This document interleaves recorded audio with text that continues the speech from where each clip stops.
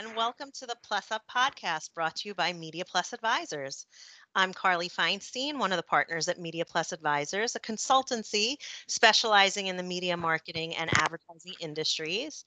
I'm joined today by my partners and friends, Susan George and Perrianne Grignon. We're excited to have another discussion, and I'm going to ask Susan to introduce today's guest. Susan? Absolutely. I'm so excited for this guest. She has been in the past a colleague of both mine and Carly's, but more importantly, she has been a good friend of mine for almost 20 years now. So we're very excited to have Sarah Murphy. She is EVP Media, Head of Planning at VaynerMedia. And today we're going to talk to Sarah about media planning for 2025 and beyond. So welcome, Sarah. Thank you, Susan. Carly, Perrianne, it's great to be here. I really appreciate you inviting me. Yes, we're so excited. Before we jump in, do you want to give folks a little bit of your background? Sure. Yep. As Susan said, we've been colleagues and friends for a very long time. So I've been over 20 years now in the advertising industry, which I can't even believe. But started my career in media planning, pivoted to comms planning and strategy roles. So back and forth between the two, but always a media girl at heart. And I started my career within kind of the Publicis ecosystem on the media agency side, primarily MediaVest. That brand is now folded into Spark Foundry, but also some time at Spark and Starcom as well. And then in the past 4 years, I've been with VaynerMedia, most recently in the media team in this head of planning role. Very exciting. And just for those who don't know, VaynerMedia, it's an independent global full service agency. Did I get that right? That is correct. Yes. Okay, great. And so we're really excited to talk about planning today because I think, when I think about it, Perrianne, Carly, and I, whenever we talk about our backgrounds, all of us got our start in the media industry on the planning side. So it's a topic that we all have a lot of heart for. But it's interesting, you talked about how you were in media planning roles, comms planning, and strategy planning roles. Can you talk a little bit about the different types of planning functions and what they might look like in a typical engagement? Yeah, and how maybe that's evolved? Because I think, some of the different types of planning that are around now, back 25 years ago when I started my career, were not necessarily something that was around. Yeah, absolutely. You're right, Susan. It takes many forms, and it does depending on the agency and the client and the scope of work. But I see it really. To me, it's always been two delineations. I mean, media planning has always been sort of the art and science, right? We talk about that a lot. But the two delineations for me are really the upfront work around, whether you call it communications planning, comm strategy, strategic planning. And to me, that's more sort of the words, the art, right? It's the situation analysis. It's the consumer or category or cultural insights. It is the roles of channels that you're choosing. And then you pivot really to more so media planning and channel planning. So that's really more like the science of the math, right? That's where the math comes in. I'm more thinking about my deliveries, my reach, my frequency, GRPs, impressions, my flighting, my budgeting. And depending on the terminology, it might be the same person doing it. It might be different people doing it. It depends on the client's scope and what they're willing to pay for. So it really varies, but ultimately you want to have that kind of full suite of the strategic setup plus kind of the nitty gritty math. And then the third area really, which I don't think we talk about enough, is the sort of account management side. When media agencies spun off from kind of the full service creative agencies, in the late 90s, early 2000s, we didn't have account teams, and planning really took that role on as well, leading the status meetings. They're the ones who answered the phone when the client called, and then pulled in the other areas as well. So, I think it's always been sort of three jobs for a planner to have that upfront strategic planning mindset, the math mindset, and then the account management role as well. That's great. Thank you so much. I love that point of view.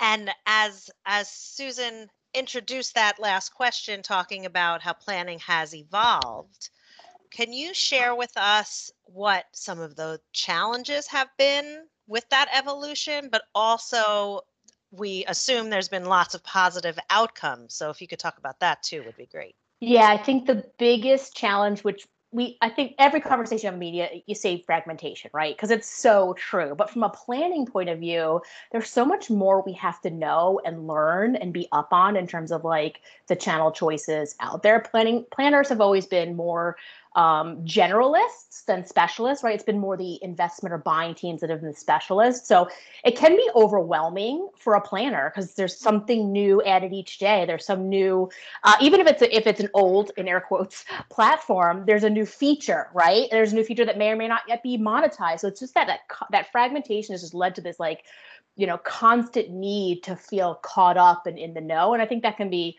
a little stressful on the planning side. And I think too, the other challenge is legacy thinking, and just how do you take old models, old channels and try to fit them to new channels, versus creating something new or leaning more towards the digital social channels to affect, old kind of television or traditional buying as well. So I think just sort of like the new world versus legacy thinking is always a challenge to navigate in terms of clients too, where they're at in terms of their marketing sophistication, what they kind of see the roles of channels are as well. So those are really, I think, the two kind of biggest challenges. From an opportunity point of view or a positive outcome, there's something comforting in like the consistency of planning, if you will, and the steadiness, right? At the end of the day, planners want to get the right person, the right message at the right time.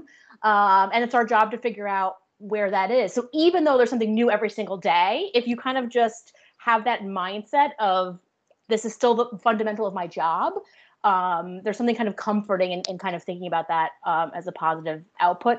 And then really the biggest change that I've seen over the course of my career, definitely on the positive side, is that shift of the role of planners from order takers really to strategic partners, right? Originally it was the client picked up the phone, buy an ad in this newspaper, put this on this local radio station, versus now we're brought up so much more into the fold of their business understanding.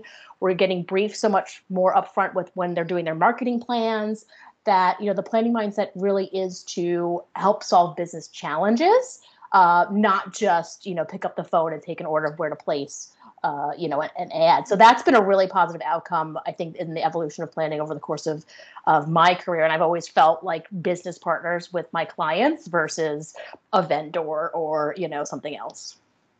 Wow. So planners have to want to get up in the morning and eat change for breakfast, right? And so when we think about it, and they have that mindset, which definitely helps. So you're living every day in this constant changing landscape. The media landscape's changing. Streaming is a gigantic, bigger part of any plan, even podcasting, right? Gaming. Okay, so let's imagine this. Here comes the new thing. It's coming down the road. And you're running a media plan. You're used to adapting it and making it available to take in a different channel or maybe a new feature that you just mentioned. But how do you actually go through that work activity? How do you get to, well, here comes something new. It looks like a great idea. It looks like it's great for my audience and my brand. How do I quantify it?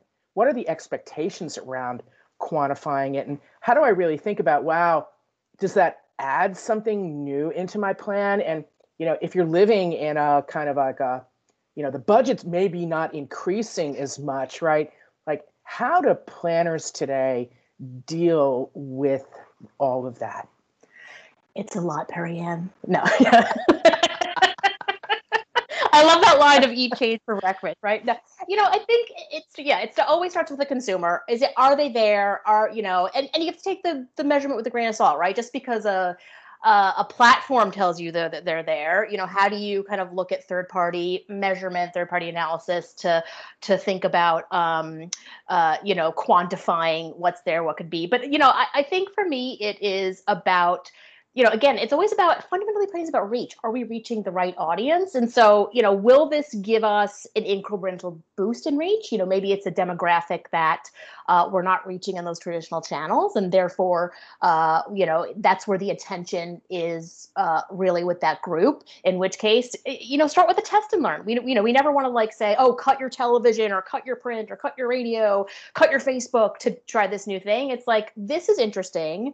There's a lot of momentum. We're seeing, from the platform itself, engagement rates up. Maybe we're seeing from a Nielsen or another third party, data company telling us that there's momentum there. So let's try a campaign. We work with a lot of clients who have multiple brands. Let's try it on one brand. Let's, get some learnings and see if we can scale it across the platform as well. And it does depend on what the client's comfortable with. We have a lot of clients who are traditional and they want it to be measured through their traditional channels like a market mix modeling and MMM, which is usually historical looking. And, the newer channels don't perform well there. So therefore, they might be hesitant to try it out. So then you kind of think, what are proxy measurements we can use? How do we look at, things like brand lift studies or sales lift studies? And really is having that dialogue and that conversation with your client of what they're comfortable with change. But, for us, it's evolution versus revolution. It's always like, let's incrementally try new things and we can scale it versus out with the old, in with the new, right? It's, I think evolution is just such a theme of media planning over the years as well.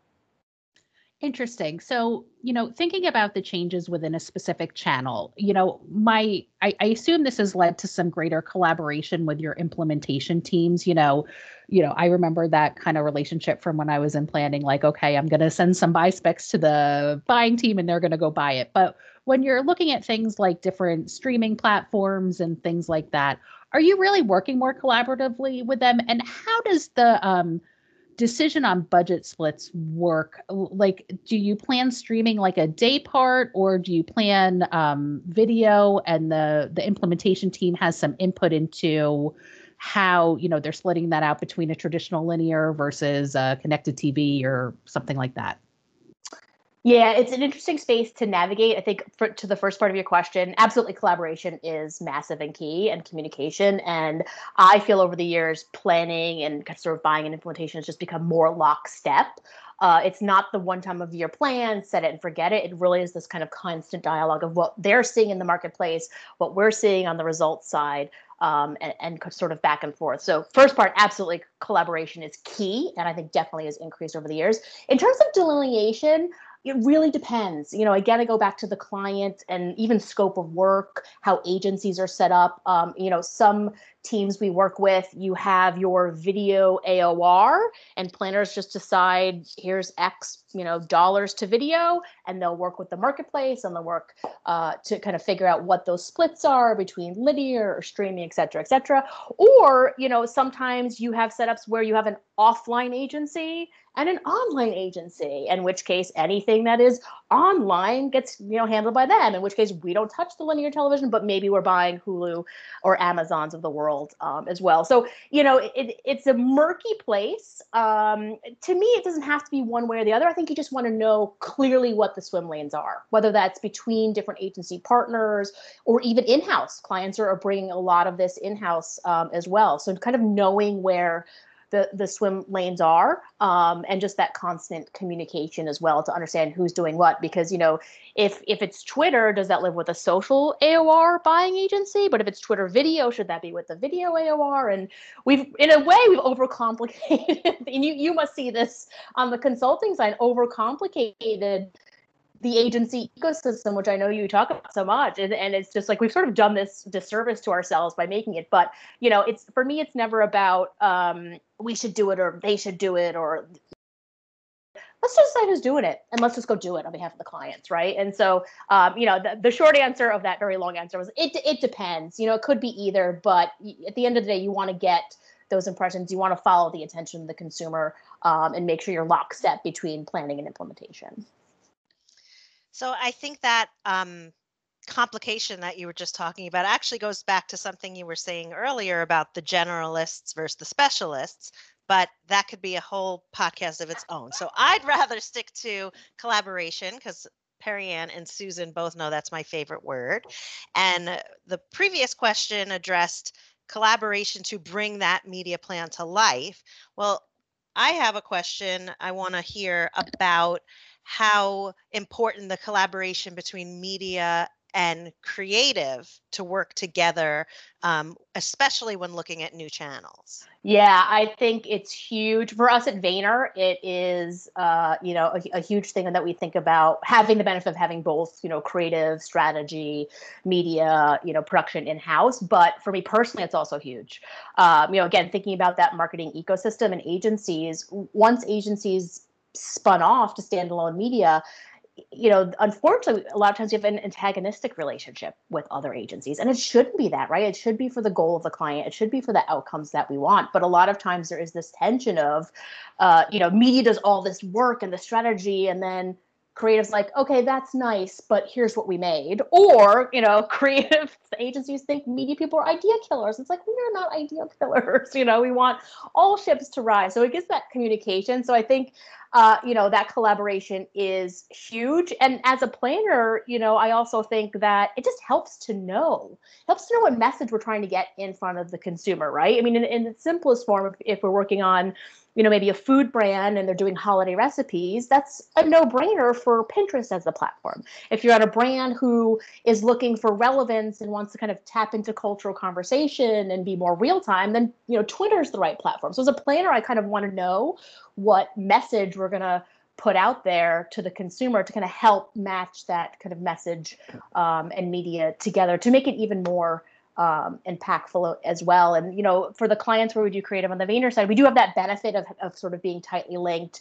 It definitely helps, but it doesn't have to be that case, right? You just have to have kind of that outset mindset from a lot of the integrated agency team structures, the IATs, as we say, in that ecosystem, and having that constant line of communication open to understand, where things can fit together and where, again, all ships can rise. I mean, Absolutely.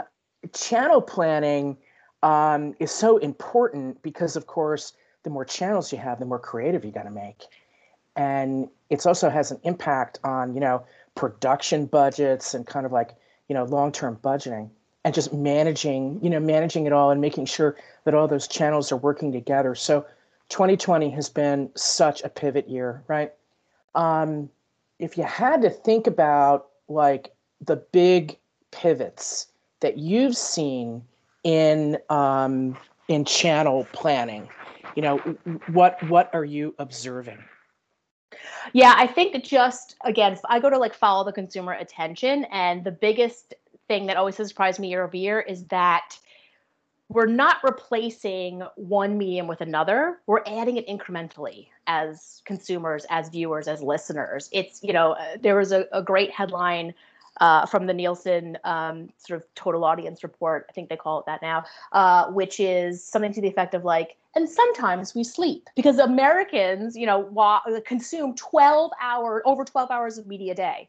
Wow. So it's just that like overall media has increased, and then individual channels within that have really skyrocketed. So streaming, I think, is up 75% versus last year, especially with kind of COVID lockdowns or quarantines and people staying home. We saw an explosion of TikTok in terms of consumer attention there as well. And so I think, kind of making sure that we know where consumer attention is, that we're following it, and that, we're really taking advantage of those eyeballs, if you will, when we can. But always, again, it always surprises me that we're adding more into our day versus doing that trade-off. So as planners, it just gives us more choices of channels where to reach consumers as well. But then, are you spreading yourself too thin? Because that's a great point, Perry Ann, on production. You need the assets to be able to fill that ad time and those ad units. And it's a struggle when budgets are down and you're thinking about working versus non-working budgets, and and trying to make sure that there's enough ads and assets for the inventory. But again, that's why that I go back to constant communication, whether we're the creative agency or working with another creative agency and with the clients. Here's the plan we're thinking about. Here's the assets that we're going to need as well. I think that this is so great. I just so much has changed since I was a planner many years ago, and so everything you're saying, it just makes me very happy to see the evolution. And I actually have a question about analytics. Again, that's something that is newer, believe it or not. So I would love to hear from you how does the work with analytics teams and the data and audience teams feed back into the planning process? Yeah, I think the planning, analytics for me is twofold. It's at the end, of course, right? How did the campaign do? How did we set those, KPIs? Are we taking those learnings and feeding back into planning as well? But to me, it's more important in the upfront. Before we even start planning a campaign, I really teach planners to think about it twofold. One is, what are those macro business and marketing KPIs, right? We should be solving clients' business challenges. And then what are the media KPIs that we want to think about for campaign performance, right? Because on the business side, it's things like obviously sales or leads or penetration or, marketing. It's the awareness, it's the consideration levels. Those are things that clients measure themselves. Those are things that media KPIs don't measure. But then how does media contribute to that? You want to make sure you're thinking about what the right KPI is. Is it view through? Is it engagement? Sometimes some brands even think just straight up reach is a KPI. So I might argue that one is not a KPI. It's an input to get to your performance. But I think what we struggle with is clients in agencies too, but really want to use media because it's so measurable. They want to use media as the proxy and the be all end all. Versus if you brief me on there's a perception problem with the brand, an engagement rate, a click-through rate, a view-through rate is not giving me that understanding of the macro KPI. So what are you using? What are you measuring on your end? And that's where I really want to partner with my analytics team to help have those conversations with the clients and even the client's own insights and analytics team as well. They often have disconnecting goals versus the brand teams. So it's really, for me, getting everybody talking up front and aligning on what those elements will be. And then, of course, at the back end, how did we do? Did we meet the macro scorecard? Were there, optimizations we could have made with the plan that could have helped turn some of those media dials to ultimately lead to kind of the macro KPI? So, planning and analytics to me always has to be lockstep. And both that beginning part of the process and the end of the process, and really that kind of virtual cycle to bring it back to the key learnings again. Before, I think that Susan has a question for you next, but I wanted to step in here. You just painted a really interesting picture, I thought. And I want actually you to, this is kind of an audible right on a podcast. How has that worked in 2020 with people working from home? Like, has it been continued to be successful? In the culture that you guys operate in, which is so unified, have there been struggles, or where are you right now? Yeah, that's a great question. I think we, as Vayner as an organization, we've really pivoted successfully. I think, and with our partner agencies, because we work with other media agencies, we work with other creative agencies, and I think there is this, I don't want to say like shared trauma, that feels very extreme, but shared experience that we're all collectively going through, and we had to pivot back that midweek in March to all of a sudden everybody's working from home and with clients, and humans are really adaptable, and it's been interesting to see. I think the pivot that we've been able to make. Personally, I really miss the office, and I miss bumping into people in the hallway or just having those like spontaneous conversations. But from doing the day job, it was a lot easier than I thought it was.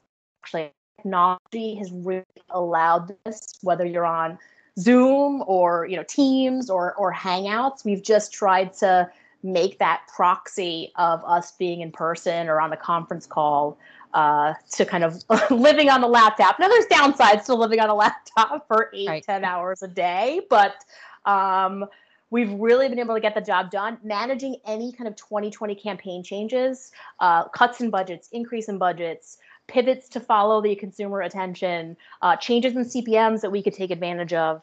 as well, to for clients where we're working on annual plans, planning 2021, in the middle of 2020. And we're like, how are we doing this? But we've been really able to navigate, which has been great, actually, just given everything in the world that's going on. I think that it's felt nice that there was some consistency in the job and being able to do it as well. Oh, that's great. I mean, the three of us were very used to working from home, but we saw everybody really working to make those changes, and adapt to it. And so I'm glad that's been, something that's been successful, because what else were you going to do, right? Right. My favorite part has been what I call cribs, the MTV cribs. So you're seeing your clients' homes, you're seeing your colleagues' homes, you're seing the art that's in their house, their pets. Right. I know all the names of the pets now, the children who are popping in. It's actually made business so much more human. Yeah. That's been one advantage to all kind of the chaos. I think there really is this, this shared humanity in the situation that we've been in. Yeah, absolutely. Okay, so talking about media, one of the things that I've been really paying a lot of attention to and reading about is the trying to get to unified IDs across different channels, which is going to have so many benefits, and I think it's going to really help. With calculating, or figuring out who exactly you're reaching and how often, and understanding frequency versus reach and things like that. One of the things, though, I kind of jokingly to myself or seriously keep thinking, it's like, well, but what are you, because it's based on impressions, really, as opposed to thinking in GRPs, I kind of laugh like, are you going to do flowcharts with all these impressions on it? And are people going to understand what that looks like? I mean, is it really, but in all seriousness, there are a lot of systems, tools built on a GRP basis. Is that something that would be a hard change for the planning process, or it's really just kind of some extra media math or things like that? Yeah, to me, I don't think it's really a hard shift. It's the same fundamental, elements, calculations. Again, it's sometimes, to your point, it's sometimes some extra math. If we have to, it's the lowest common denominator in some cases. Yeah. We jokingly call cowboy math sometimes, where you just do some back of the envelope calculations, and you maybe estimate some GRPs over there, you estimate some over here, you calculate that into impressions. But I think we've talked about sort of unified IDs for so long, and maybe we'll get there one day, but there's still so many walled gardens. There's still so many different ways you're measuring channels. It's, as we think about media planning in 2025, I hope we get there.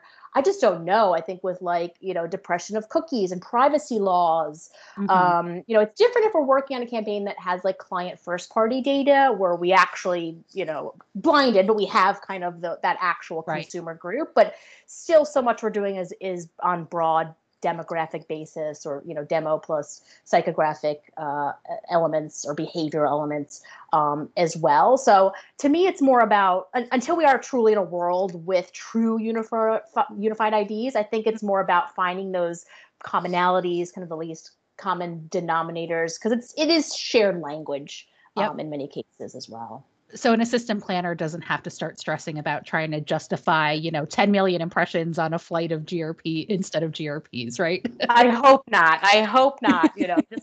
Just pick one currency and we'll stick with it as well. But those spreadsheets can get pretty big, though. You're right, Susan. So we've been talking quite a bit about evolution here.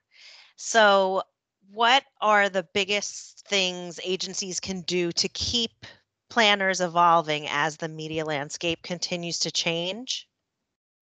Yeah, I think for me, so much lives in the world of training.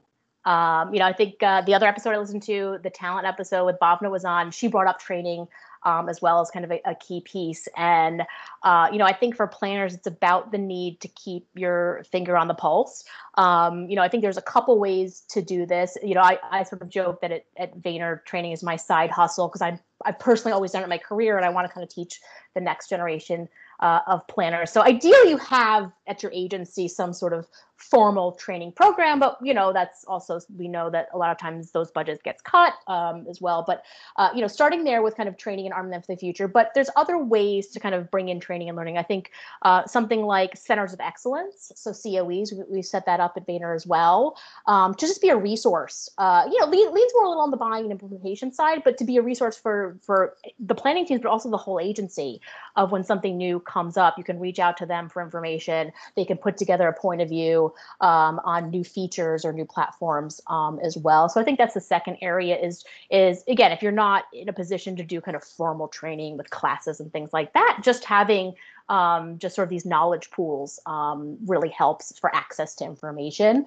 I think the third area is leaning into our media partners themselves, right? They know, yes, there's an element of selling, of course, but they know their platforms or their properties the best. And how do you lean into them as, agency partners to say, hey, can you teach us about this? What's the latest? What's the first look? What is, in your point of view, is this going to mean? And then obviously we want the agency's point of view as well. I think that's another great resource. And I think the last area is what Gary Vaynerchuk, our CEO, would call practitionership.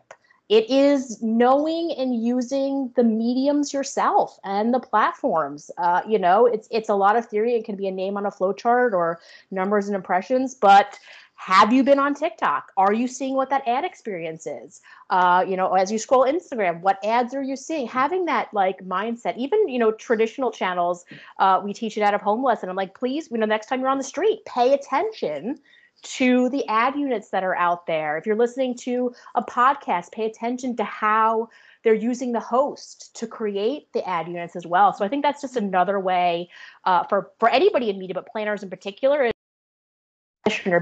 yourself. Sarah, I think that's just a really great point to make. I know when I worked on the advertiser side, I always loved it when someone, would come out to see me and say, oh, I just walked through the store.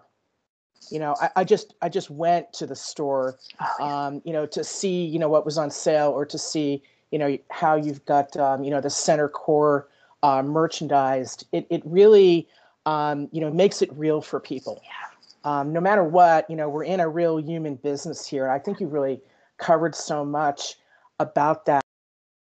Before we say goodbye, and I don't want to say goodbye, I want to keep on talking to you. Is there anything else that you want to share with us about what you see happening, what might be coming up? I think it's anything else to share. I think it's daunting and exciting, but I love that, right? I love that we don't know what's going to be invented next, right? We're just, even for clients we do annual plans, I don't know. I could be spending on a totally new invented platform, or a platform that existed just skyrocketed. And I love just the excitement and the newness of what's next, or how do you use it, or even just human behavior of what takes off. I think a great example is recently on TikTok was Ocean Spray. And the virality they got with Dog 208, I forget the gentleman's name, and also sold streams of Fleetwood Mac and introduced Fleetwood Mac to a whole other. So I just love when things happen and things stick, and it just gets me re-excited for kind of the industry that I'm in as well. So I think, just to end, it's just keep yourself open to the possibilities and keep observing our industry, and both from a practitionership point of view as a professional, but also as a consumer as well. And how do you bring that empathy into the plans and the brands that you're working on? Sarah, your TikTok enthusiasm is fantastic. You were gonna you used such a cool example to answer that question about the Ocean Spray and TikTok, because I immediately went to, who would have thought that toilet paper and disinfectant would take off the way that it did?